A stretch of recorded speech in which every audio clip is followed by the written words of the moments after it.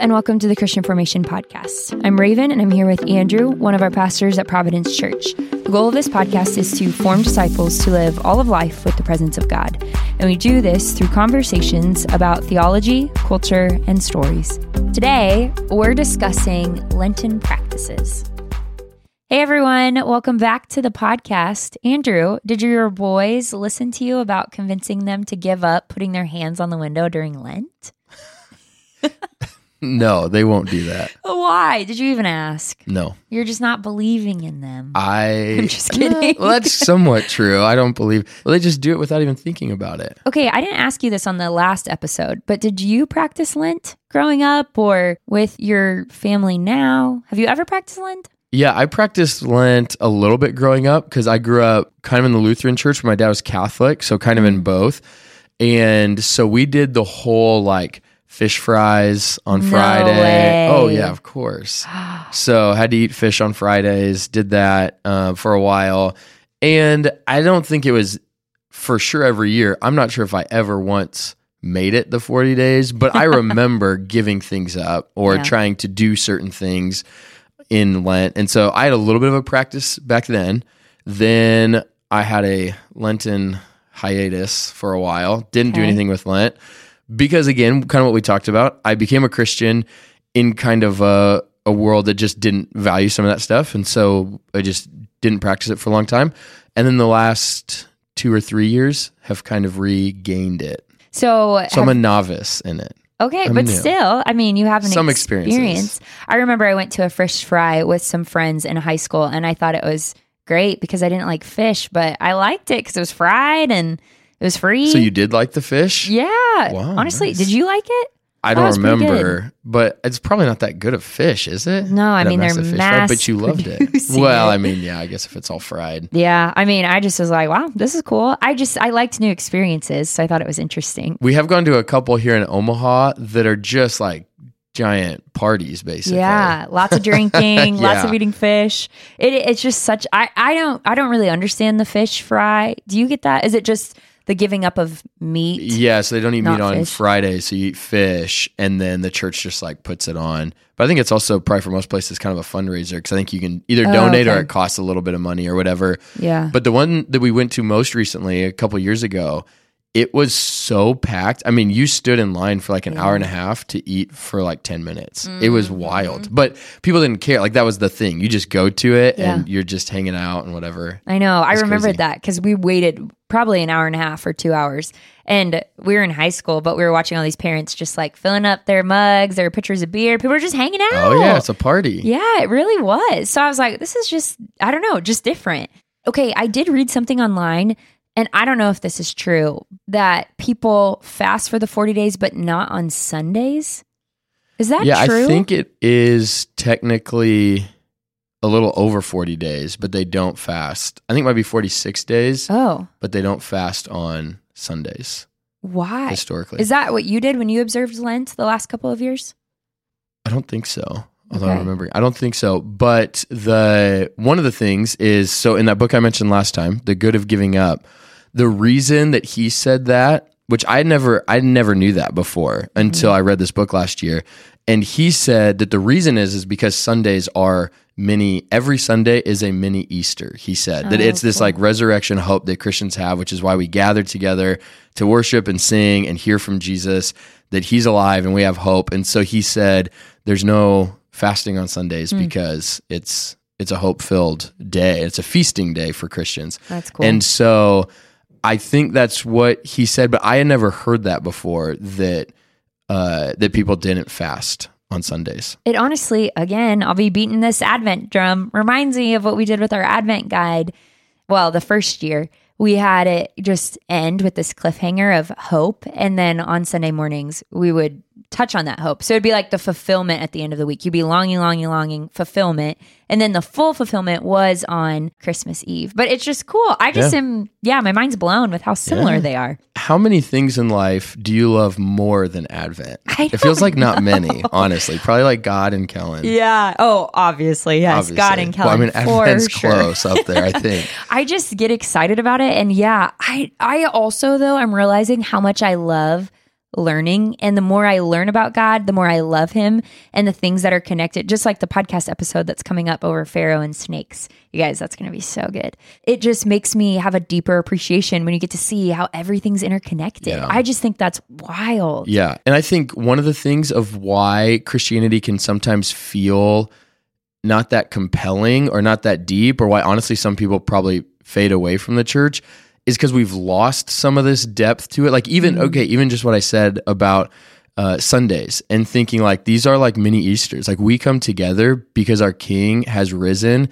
and he deserves worship and he deserves like us to come and listen to what he has for us to shape us. And as a community, we're feasting together on Sunday in community and worship to honor him, but to hear from him and to celebrate together. And then we go out throughout our week and we can, again, in our context, kind of devalue Sundays of do we need to go? Should we do these things? Whatever.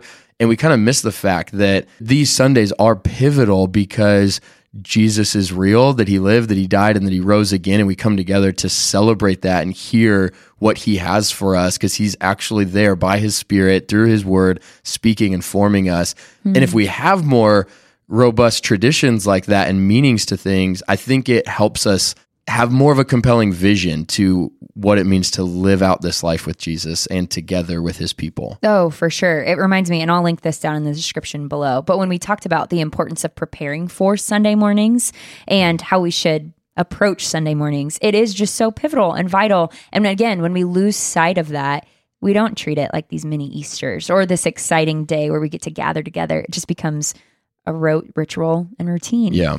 Which the same thing with Lent. It can become a rote ritual and routine, and we don't want that. In the last episode, I really hope personally and pray that you walked away with this idea that Lent doesn't need to be demonized because we don't normally practice it in the Protestant church. It's actually something that really could be helpful. But if you have a personal conviction or it wouldn't be helpful for you, don't observe it. We just want you to consider, could this actually be helpful? Yeah, so maybe is it helpful in this episode just to give people some options? Again, this isn't like you have to do these things, but historically, there's a handful of different practices that come along with Lent that Christians have found really helpful. So maybe we just kind of go through a handful of them. Yeah. So just to recap, Lent is a period of 40 days or 46, depending on when it starts with Ash Wednesday. I'm also still a novice at this. You've probably practiced it more than I have, Andrew. But no, you were doing it in high school. I mean, not well. Yeah, I actually felt like I did understand it in high school. You're the expert. No, that's not true. But anyway, Lent is a period of 40 days, and in some churches or a lot of different churches, that excludes Sundays, but it's marked by prayer, fasting, giving alms, which is like giving money or food to the poor. The 40 days is supposed to mirror Jesus's 40 days in the wilderness.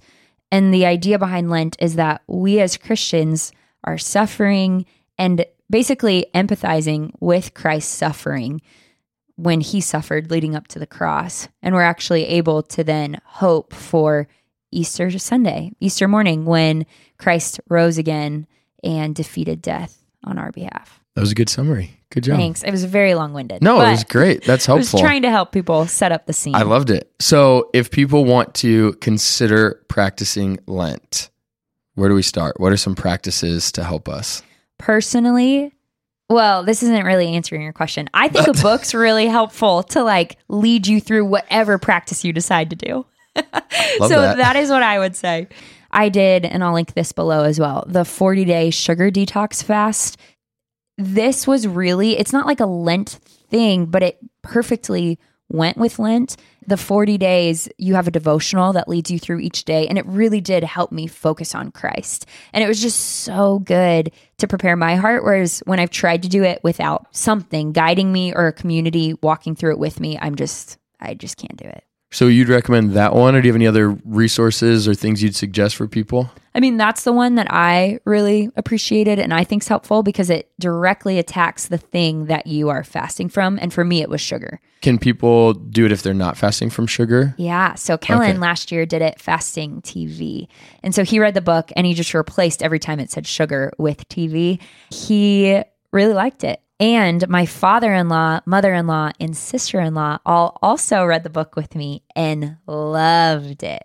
it was incredible for all of us. We grew spiritually in a lot of different ways. I do think one of the points there that's helpful is if you can do Lent in some sort of community, even if that's just you and your spouse or a whole family, or if that's extended family or like a small group or something, if you can do it in some sort of community, it's really, really helpful. And I think I even talked to a couple guys last year who we weren't really doing it together that much, but multiple people said, I wish that I was doing this like in a group. And just, I think there's some fruit that can come from that in helpful ways. I thought you did it with a community of people, like your city group or something. Because I remember being salty with you because I was like, what the hey? You invited all these people to do Lent with you and not Kellen and myself? I didn't think you did Lent. Lame. But I mean, it was right. Good we didn't do something different. But I've literally been so salty. Like, what the hey? Well, okay, you're kind of right. Are we having all this on the podcast? Yeah. You are right. We did do it kind of together, but it wasn't like we met every week and we're talking about, what we give up, what the Lord's doing. It was more so just there was a handful of couples. You're right. All right. As I'm saying Lame. this, I understand. There's a few people.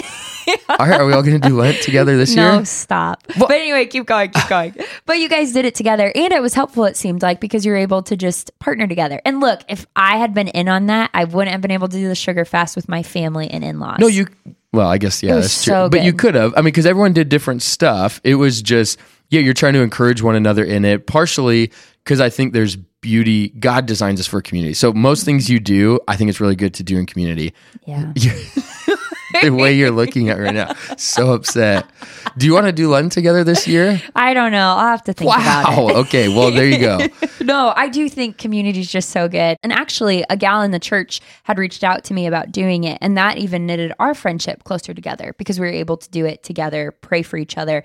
And one of the mornings, I went over there early before her kids got up. And we just prayed that the Lord would help us during that season as we fasted sugar because it was really hard for both of us. And that was so special, being able to get up early, meet with her, pray. It was just so fun. I mean, God was just so good during all of that. It's just awesome. So it's a 40-day period. You mentioned fasting. That's probably the one that most people think about. Give just a quick snapshot. There's a few other practices we'll mention, but just on fasting, why is that a part of Lent and why should people consider it? Yeah, so it's traditionally part of Lent because it's supposed to mirror or unite you as a Christian with the suffering of Christ. And so as Christ suffered leading up to his death on the cross, so we suffer through fasting and giving up what we would normally indulge in. And we suffer knowing that Christ also suffered, but when he was resurrected, we actually get to celebrate. And for Christians, we get to celebrate on Easter Sunday, or if you practice it where it is a fast until Sunday mornings and your mini little Easters, so to speak, on that day, you get to celebrate that death has been overcome, that you can indulge again in sugar, and that you just get to celebrate the beautiful blessing, same way that we would celebrate Christ's resurrection. Not really the same way, but in a very small sense. Yeah. Yeah, and fasting, again, is so good because it is a core need that our body has. So whatever you fast, whether it's a certain day each week throughout Lent or the thing for 40 days or however you structure that, again, we're talking about not like laws you have to follow, but fast something in a way that works for you, but that is challenging enough where you feel like I have given this thing up and I feel it. However that looks like for you.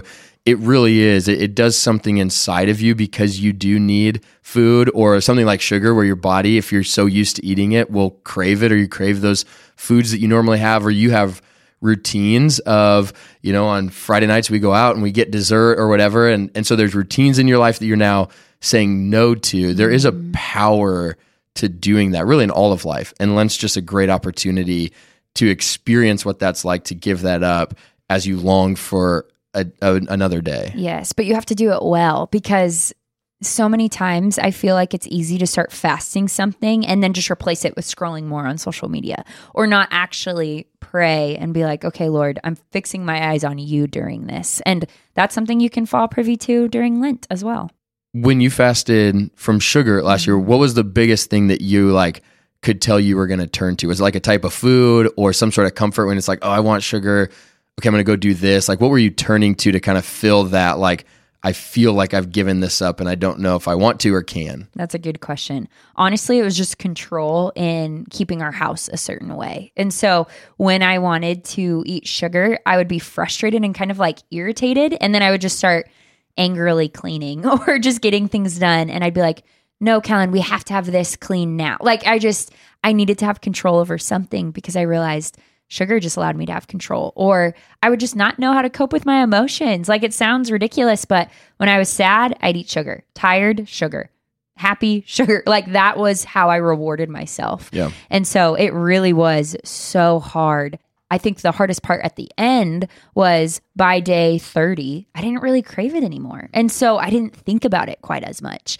And so reading my devotional was helpful because I just was kind of over it a little bit. And so that was helpful in keeping my eyes fixed on Christ and not just ignoring it, honestly. Well, and I think that's a huge maybe side encouragement here is whatever you do give up, when you start to feel those emotions or those cravings, it would be helpful to reflect on or just write down somewhere of like what you do turn to or what you're feeling, because there's something in the act of giving something up that you're now dependent on. And what emotions follow that? Like what comes? Is it just like anger? Is it control? Like I just need this. Is it, well, I'm just, I remember this wasn't for Lent, but I at one point took social media off my phone and I didn't really notice it, but I just switched to like the ESPN app and I was like scrolling things. I didn't really notice that I was replacing that with some sort of like, I just don't want to be bored and just sit and think. And I didn't really, that wasn't really my reason for doing social media, but it helped me realize something about when was I going on that? Why was I going on it? Same thing with Lent. If you fast something, just take note. And I think that's important because it's not then just checking off I did Lent. It's allowing God to speak into something, maybe showing you something, maybe healing something, maybe helping you repent from something. Yeah. But that actually allows God to meet you in that space rather than just, yes, I made it. And that's a good thing. If you make it 40 days with whatever fast you choose, that's awesome. But I think there might be a little bit more if you take stock of what's coming along with this fast and take that to Jesus and then just see if he wants to do something with that. Yes, that's great. Okay, also, you said fasting's not the only thing you could do. What could you do instead of fasting during Lent?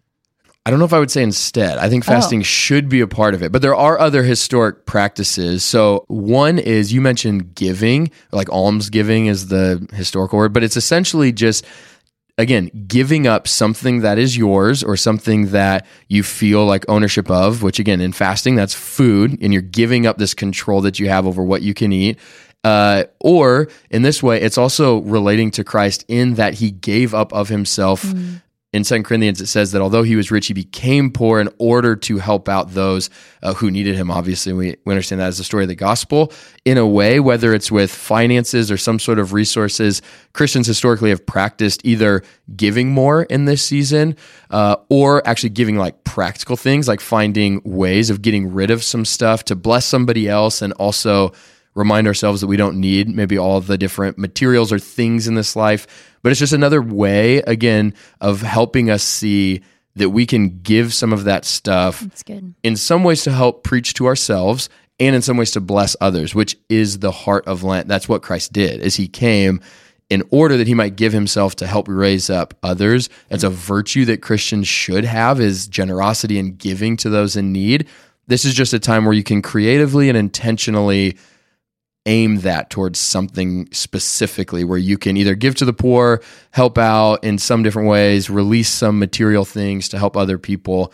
But that's been one that I think is also probably really formational for us. That's cool. I listened to a podcast yesterday over Lent, and the pastor on there said that, you could ask God how you could serve him actively instead of giving up food. So if you think, okay, well, normally my Saturdays are the days that I sleep in. What if I go serve at the Open Door Mission every single Saturday? And I was like, oof, because sometimes time is hard to just give, but I like that. And I feel like that's helpful. Or the idea of purging actual items from your home. And that was one of the weeks in the sugar detox book. It has you like purge a couple of items that you just don't need. And I was confused as to why they did that, but that makes sense. Yep. It's just, and again, it's all about giving something up for a greater benefit.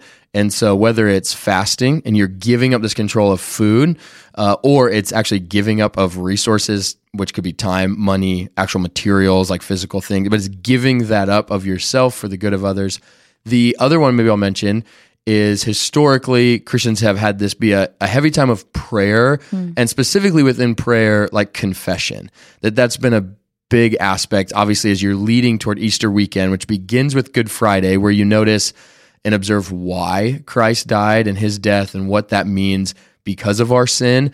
This is a season where, again, you give up any sense of like self-righteousness that we have, any sense of hiddenness of sin, any sense of like living in this darkness, whatever that is, which we all have, whether it's, arrogance or insecurities, whether it's things that we've never told anybody, things that, if we tell people, what's that going to do to my image or people's view? Like, again, you're giving all of that over to the Lord, and you're acknowledging and prepping your heart to say, I actually desperately need this weekend, this Easter weekend, that his resurrection isn't just that something, that I did my part. Now God, I get to celebrate that. But it really is I'm giving up because I need Christ and what he's given to me more than anything else in the world. Food helps us see that. Giving up of resources helps us see that.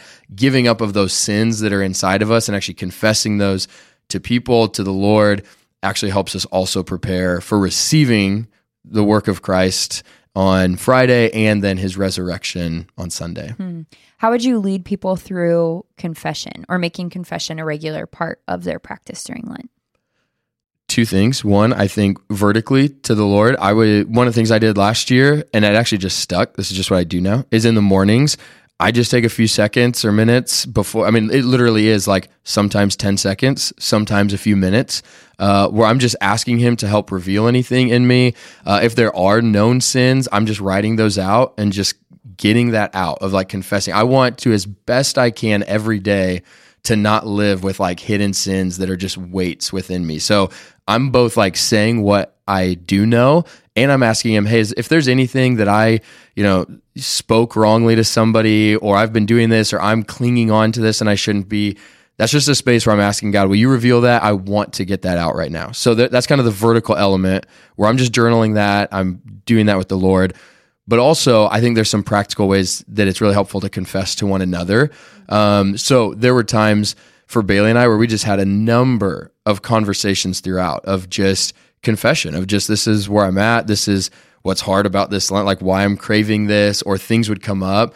And I was just in more of a state of being aware of my sin and trying to confess it quickly, that again, you do that for 40 days, it's something that's going to stick. So if you have a spouse or a couple roommates, the other thing is obviously at Providence, we do what we call huddles, which are, groups of 3 or 4-ish of the same gendered people usually in a city group, that they get into these huddles. And one of the practices is that we want to confess sin. So I would just make that an emphasis maybe for these 6 weeks. Or if you're not in a huddle, maybe consider asking 2 other people, hey, for 6 weeks, would you want to once a week do a phone call or grab some time? We meet up at night or in the morning, and we're just going to try to confess some of those things. And I think it's just really healthy. There's power in doing that to the Lord. And there's also power, when I confess sin to somebody, there's a way that I can not receive in a new way, but experience God's forgiveness through somebody that has power when you hear it from somebody's mouth, that Christ has forgiven us. And when I experience it from someone, that forgiveness is coming my way, it's a physical kind of display of what is actually happening with the Lord. So there's some power there. And last thing I would say, is if you're actually sinning against people, make it a practice during Lent to actually go and ask forgiveness of them. Mm-hmm. A lot of times we can sin and be like, yeah, I shouldn't have said that to that person. God, please forgive me. Or maybe I'll even tell my huddle, like, I said a couple things behind my boss's back. I shouldn't have done that, whatever. And you confess that, they say you're forgiven and you're done.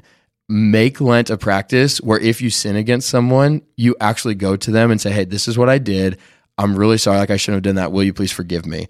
And just build that in. That's a practice we should always have. But the church calendar gives us certain seasons where you get to kind of strengthen muscles that maybe we don't always practice. And so in Lent, I would consider practicing actual asking of forgiveness of real people that you sin against. That's good. And it's so humbling.